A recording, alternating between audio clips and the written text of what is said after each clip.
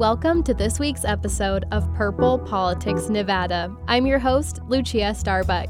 The name reflects the fact that Nevada isn't red or blue, it's both. Today, we're talking about proposed legislation that would provide hundreds of millions of dollars in tax credits to move the Oakland Athletics to Las Vegas and also expand the film industry. I'm joined by the Nevada Independent's legislative and healthcare reporter, Tabitha Mueller, and politics and data reporter, Sean Galanka, to break it all down. Earlier this week, lawmakers held a roughly 6-hour hearing on the bill to fund a new Oakland Athletics stadium in Las Vegas. First of all, how big is the A's fan base? The fan base is pretty big, at least in Oakland. Now, the question is, how many A's fans actually come to the games? What we've seen is that A's fans actually camp outside of the baseball stadium to protest the fact that they don't like the owners. They're filling roughly 8,000 seats, which is much, much lower than what they say they'll be able to fill in Las Vegas, which is about 28,000 seats a game. The bill proposes up to $380 million in public financing. Where would that revenue come from? The bill proposes up to $180 million in transferable tax credits the team can sell for cash to other companies. Out of that $180 million, the latter $90 million would be funded through revenues generated by the stadium. The county is expected to issue likely upwards of $120 million in bonds. Those would be paid off over 30 years by the tax revenues generated by the stadium. Basically, they draw a circle around the stadium, and that creates this entertainment improvement district where sales taxes, live entertainment taxes, and payroll taxes for the team are all redirected to pay off the public finances that went toward the stadium. How did the lawmakers respond during the hearing? There were a lot of interesting and mixed responses from lawmakers. What was interesting is the chair of Assembly Ways and Means, which is the main money committee on the Assembly side.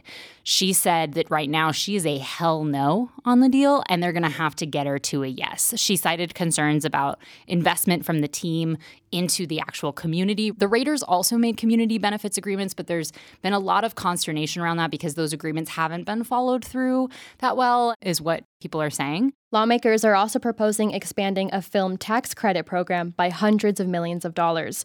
How much do lawmakers want to put into it, and where would it go? At its peak, this film tax credit program would have up to $190 million in tax credits available annually. That's up from the state's current cap on film tax credits at $10 million annually. We're currently looking at a 20 to 30-year timeline. It would probably be in the range of $4 billion in film tax credits. We know there may be some amendments coming, but currently they're earmarked for a pair of production campuses proposed to be built in southern Nevada. One of those would be developed by the Howard Hughes Corporation in partnership with Sony Pictures, which is one of the 5 major film studios in the country.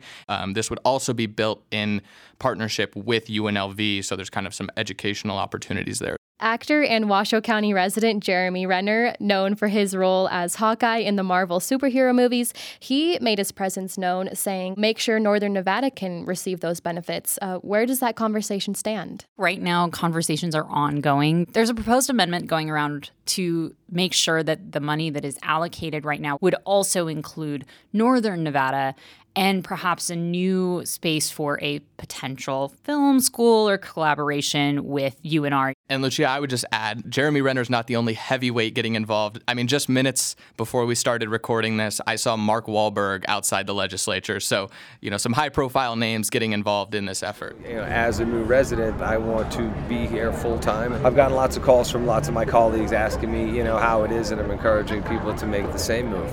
This isn't the first time Nevada has doled out huge tax breaks to corporations. Earlier this year, the governor's Office of Economic Development gave Tesla another $330 million in tax abatements. What are the pros and cons of the state making these contributions? So I think there are a lot of concerns about giving these really large-scale tax breaks to really wealthy companies. But at the same time, the proponents of these deals say, we need these to be competitive. Other states are already offering them, and so if we don't, these big businesses that do create jobs and help diversify our economy, they're not going to move to Nevada. You also need to consider the fact that, look at Tesla, right? We had Tesla move to Northern Nevada. They were given tax breaks under former Governor Brian Sandoval, now the president of UNR.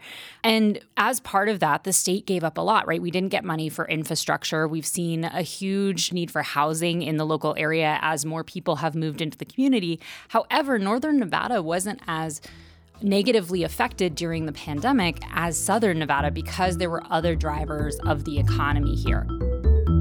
Thank you so much to my guests, Tabitha Mueller and Sean Galanka, reporters with the Nevada Independent. I'm Lucia Starbuck, and you've been listening to Purple Politics Nevada.